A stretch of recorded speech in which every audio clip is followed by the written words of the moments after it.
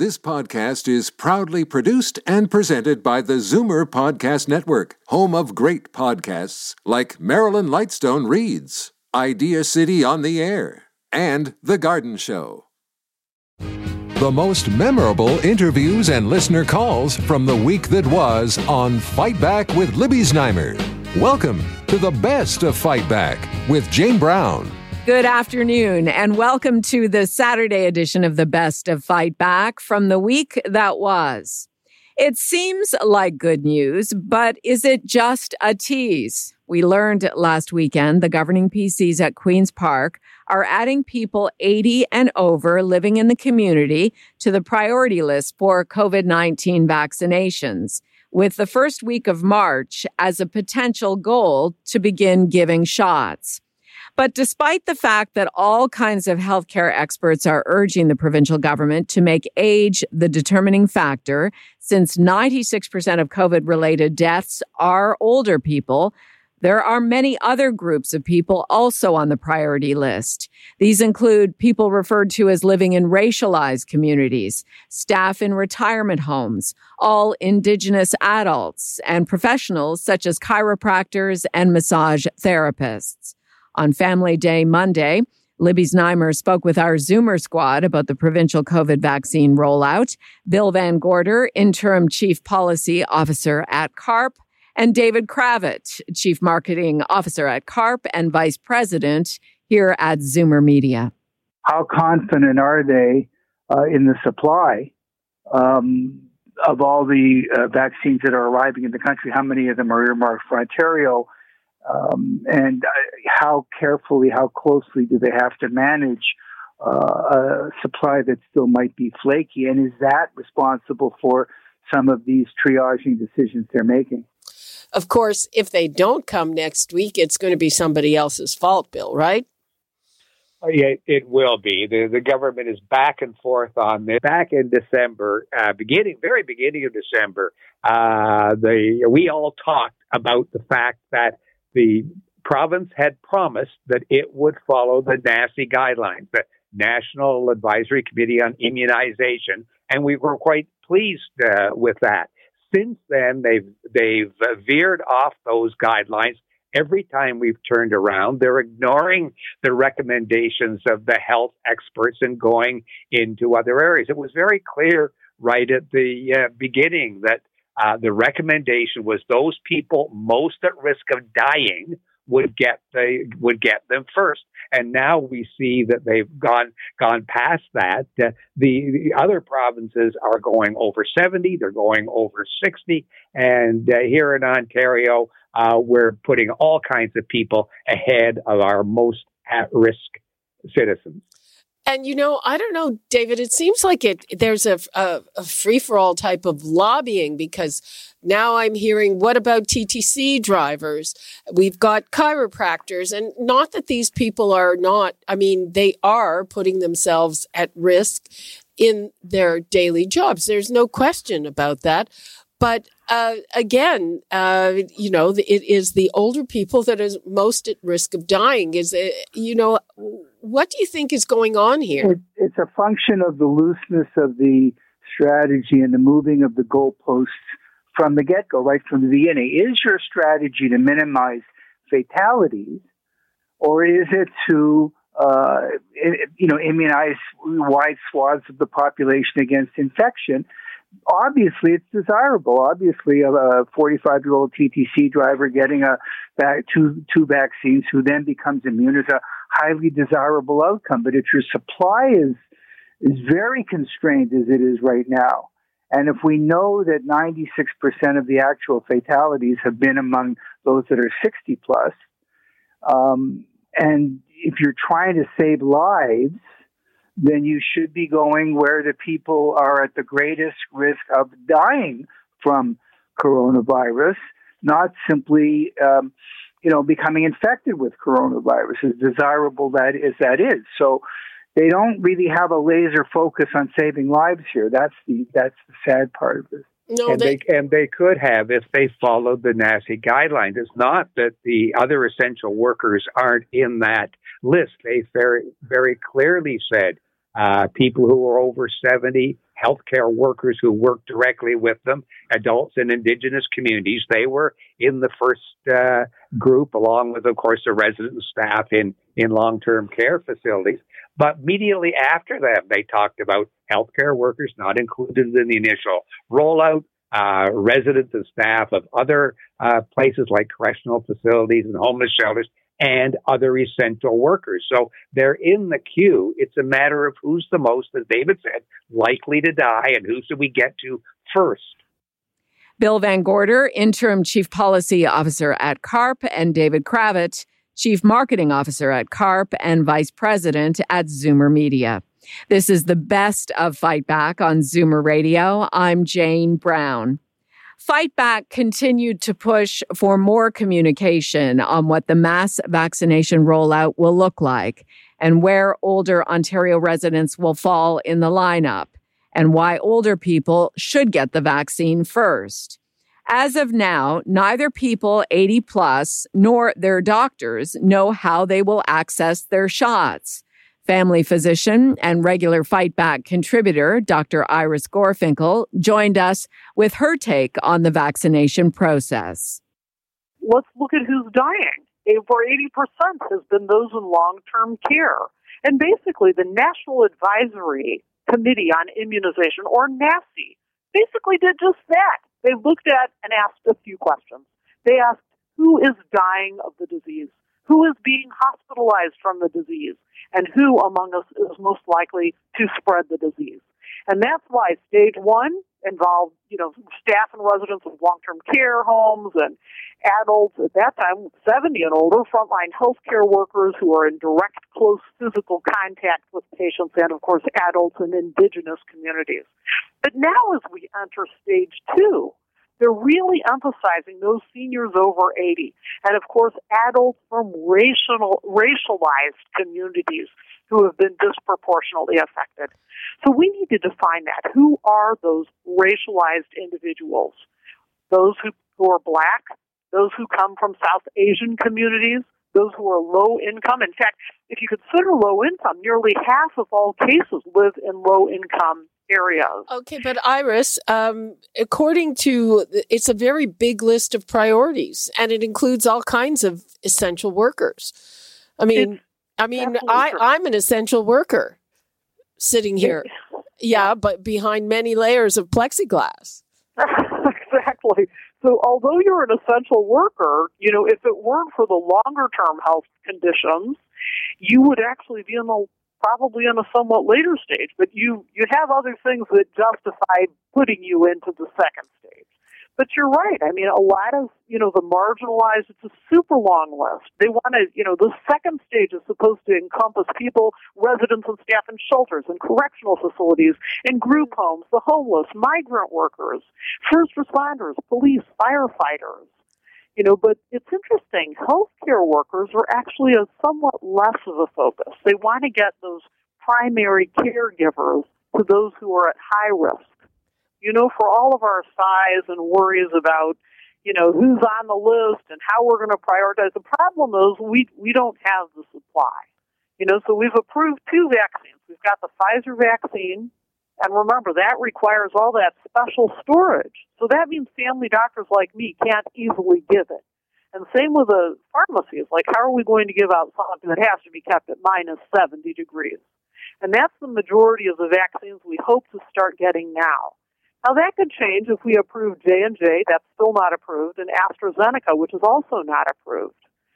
But we've got our struggles ahead of us, for sure. But the problem right now has been one of, when are we getting the shots in? When are we finally going to receive them? Have you been getting, we here have been getting lots of calls from people saying, okay, how will I know when it's my turn? Are your patients turning to you to try to figure that out?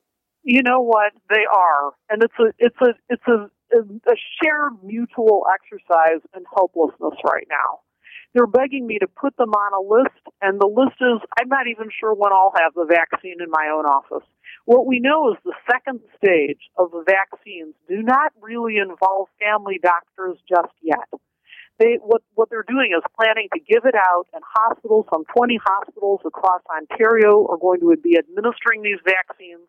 They're having on-site clinics for northern and remote First Nation communities and on-reserve Indigenous residents, on-site clinics for adult chronic home care recipients, and it's mobile sites, which I'm excited about, but even that is very limited. It's limited to living facilities in which lots of people are congregating, older people, and urban Indigenous communities. So Ontario is now working on, and this is exciting, Ontario is now developing a web portal for booking vaccine appointments. But how long will that take? We don't know. That was family physician Dr. Iris Gorfinkel. You're listening to the best of Fight Back on Zoomer Radio. I'm Jane Brown. Coming up after the break, what the coordinators of the provincial outbreak response and the Toronto response are saying about the vaccine rollout. You're listening to an exclusive podcast of Fight Back on Zoomer Radio. Heard weekdays from noon to 1. Good isn't good enough. Make way for the best of Fight Back with Jane Brown on Zoomer Radio. Welcome back. Tens of thousands of older adults are welcoming the news that people 80 and over have been added to the priority list for the first phase of COVID-19 vaccinations in Ontario. At the same time, there is a lot of criticism about what is turning into a very long list, since it's become clear that prioritizing by age has worked well in the countries with the best rollouts and the best way to prevent death and serious illness related to COVID-19. On Tuesday, Libby welcomed Dr. Dirk Heyer to the show. He is Ontario's chief coroner, coordinator of the provincial outbreak response, and sits on the vaccine distribution panel. There's no question about that. That age is recognized as a key risk factor, especially those over age 60, key risk factor for severe illness and mortality. And in our first prioritization planning, we did focus on seniors who were in congregate living settings, because we know that age is by far a significant factor, but also it's important to recognize how people can get the virus. And unfortunately, what we've seen, the tragedy over the COVID period of time, those in long-term care and retirement homes and other congregate settings, there's a greater risk of transmission. So we focused on that group first. We also focused on healthcare workers, because we know that there is a significant risk of exposure to their patients if the healthcare worker happens to be unwell, but also to the healthcare worker, and important to ensure that we have the health capacity to respond to those who have illness. And then finally, the other two areas, one being adults with chronic home care, many of them being in the older population, and also Indigenous, given the significant risk. So what we recognized after the initial part of the first phase is we recognized that those who were independently living and yet over 80 were at continued risk. And we heard feedback from a number of others that in the healthcare worker priority group, there were a number that were not patient-facing and a number that weren't at an older age. So we moved the over 80 back or more forward to where we are now to appropriately respond to that increased risk. Can you tell us any more about how people will know it's their turn? The planning is ongoing right now to be able to provide the best opportunity for people to know and the mechanisms of how we will deliver, working together with the public health units and the ministry to figure out the best way possible to deliver, to notify. And so robust communications, also delivery mechanisms that will be able to reach those who are ready and willing to have vaccination. And I have to tell you, that's one of the challenging but great parts of this, is that people want the vaccine, and that makes our job that much harder because everybody wants it now, and that's a good thing.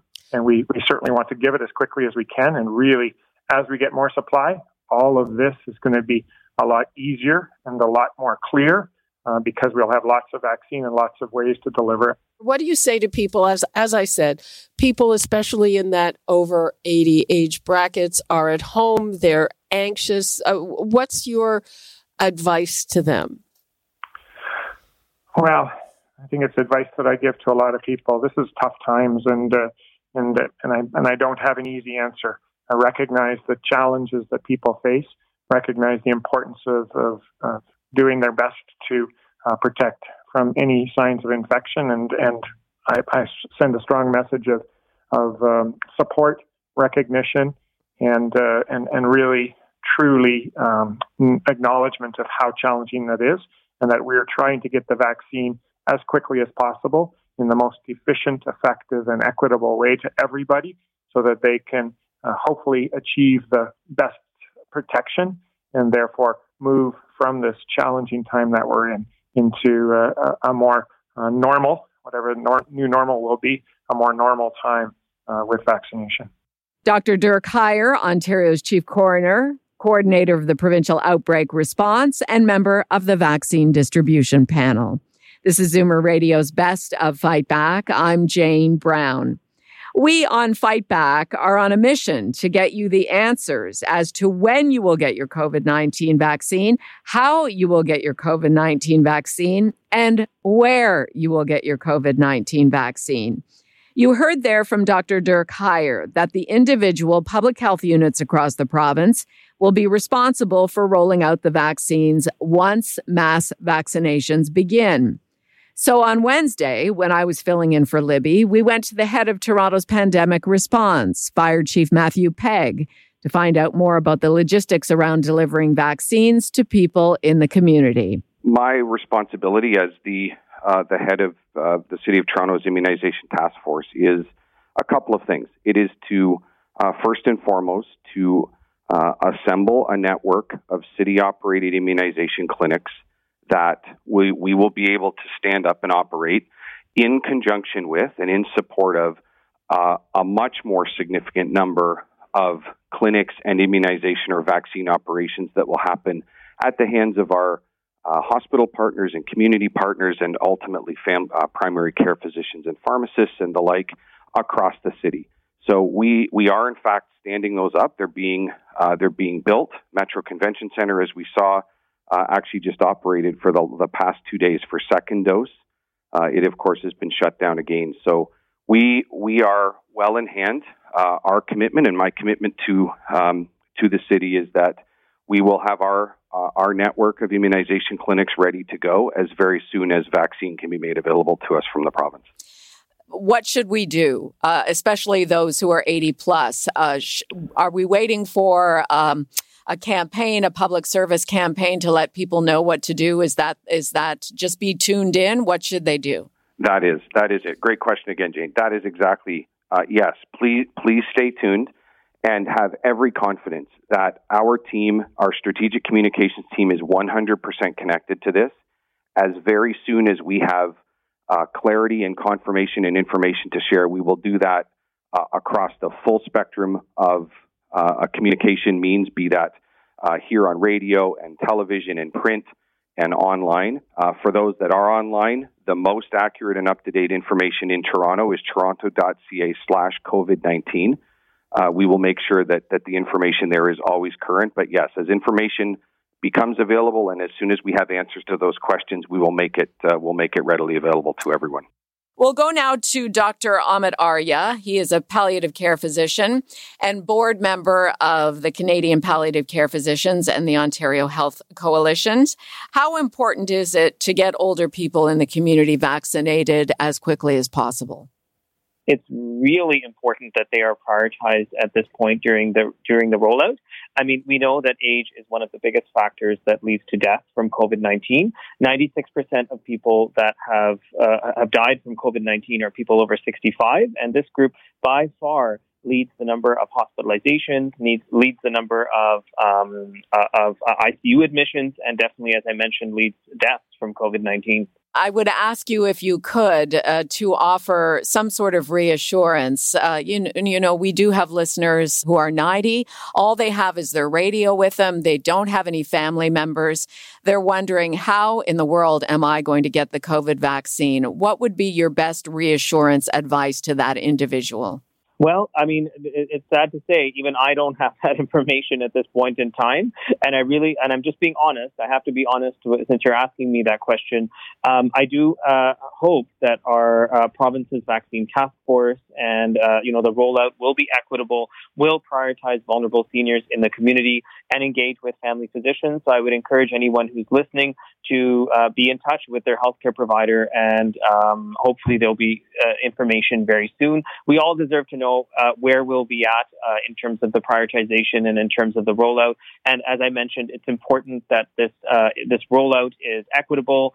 Anyone who doesn't speak English and French will still be able to access the system. And we have a phone booking system, not just online. And we make sure that we can transport people to the vaccination clinic or bring the vaccine to them if they can't make it. So at the very least, call your pharmacist, call your doctor, and at least have your name and phone number on some sort of list. Yeah, I mean, I definitely think that would be a good idea. And I hope that the province, once again, then also provides this information very quickly and tells us the plan so we can tell our patients. Dr. Ahmed Arya is a palliative care physician and board member of Canadian Palliative Care Physicians and the Ontario Health Coalition. Before him, I was joined by Toronto Fire Chief Matthew Pegg, who is the head of Toronto's pandemic response. I'm Jane Brown, and this is Zoomer Radio's Best of Fight Back. Still to come, what you had to say about the week that was, and the Fight Back Knockout Call of the Week. You're listening to an exclusive podcast of Fight Back on Zoomer Radio. Heard weekdays from noon to 1. Zoomer Radio, pulling no punches with the best of Fight Back with Jane Brown. Fight Back with Libby Znaimer brings you comprehensive coverage of the news stories that interest you and your reaction to them on the phones. We've gone through the audio. Here are some of the best calls of the past week. Deborah in Georgina phoned to tell us how frustrated she is with Canada's and Ontario's COVID-19 vaccine rollout. I have lost a year out of my life like everybody else. I'm turning 71 in May. If I'm not going to get vaccinated until the end of September, that takes me to a year and a half and everybody else. Personally, I find this whole situation despicable, and I'm even more frustrated. I have my family and my grandchildren in Israel, and I know everything that's going on there, okay? They have vaccination stations there where they're providing food as encouragement to try to get people to come out for the anti-vaxxers. They've got stations now where you can drive through in your car, get tested, and in 24 hours, they're going to get back to you and tell you if you tested positive or negative. I don't care if it's winter. If somebody organized a rally down in Queen's Park, and I don't even live in Toronto anymore, I would drive in and I would go there because Trudeau is pulling the eyes over all of us. Suzanne is an Ontario snowbird who lives half the year in Mexico and called to say that's where she got her COVID vaccine. I am in a small town in between Cancun and Playa del Carmen called Puerto Morelos in the community. I'm not in I'm just in a little house in a Mexican community. And did they ask if you were a resident or what did they I am a temporary resident. So you had to be a temporary resident to qualify. And over 60. Okay, over 60. That's 60, and they're telling us that by end of February or March, everybody over 60 will be done here. Wow. I don't know if they'll get there, but that's what they're telling us. Dennis in Brampton called with his view on how lockdown should be conducted in the best interest of public safety and the economy. There is now experience that in terms of the effect on the economy, that a hard lockdown is better for the economy than the stop and start or no lockdown at all. And I think what we've done is we've been playing at the edges with the lockdowns and not giving it enough time, nor being as restrictive as other jurisdictions, which have already been discussed on the show, have. And so if it's about the economy, the lockdown is more effective. And now, Fight Back's Knockout Call of the Week. There were a lot of great calls this week, but the winner of the Fight Back Knockout Call of the Week comes from Rudy in Toronto, who phoned about the information he learned on Fight Back about the process for the COVID-19 vaccine rollout. This was the first time that I heard a detailed, consistent explanation of how the vaccine is going to be rolled out and who's going to be getting it. I haven't heard anything except confusion from the governments before that. So that sort of gave me a bit of confidence, and I just hope that our government can stand behind the plans that he told us about, and get the vaccine to us. I'm 74, so I'm waiting anxiously. That does it for today's Best of Fight Back on Zoomer Radio. If you'd like to qualify for the Fight Back Knockout Call of the Week, phone us noon to 1 weekdays. Or if you have a comment, email us at fightback@zoomer.ca. Follow us on Twitter at FightbackLibby and call our Fight Back voicemail anytime at 416-367-9636. 416-367-9636. I'm Jane Brown. Join me again at the same time tomorrow when we'll round up the rest of the Best of Fight Back. The Best of Fight Back is produced by Jane Brown, Justin Eacock, and Zeev Hadi, with technical production by Kelly Robotham. Executive producer, Moses Znaimer. This podcast is proudly produced and presented by the Zoomer Podcast Network, home of great podcasts like Marilyn Lightstone Reads, Idea City on the Air, and The Garden Show.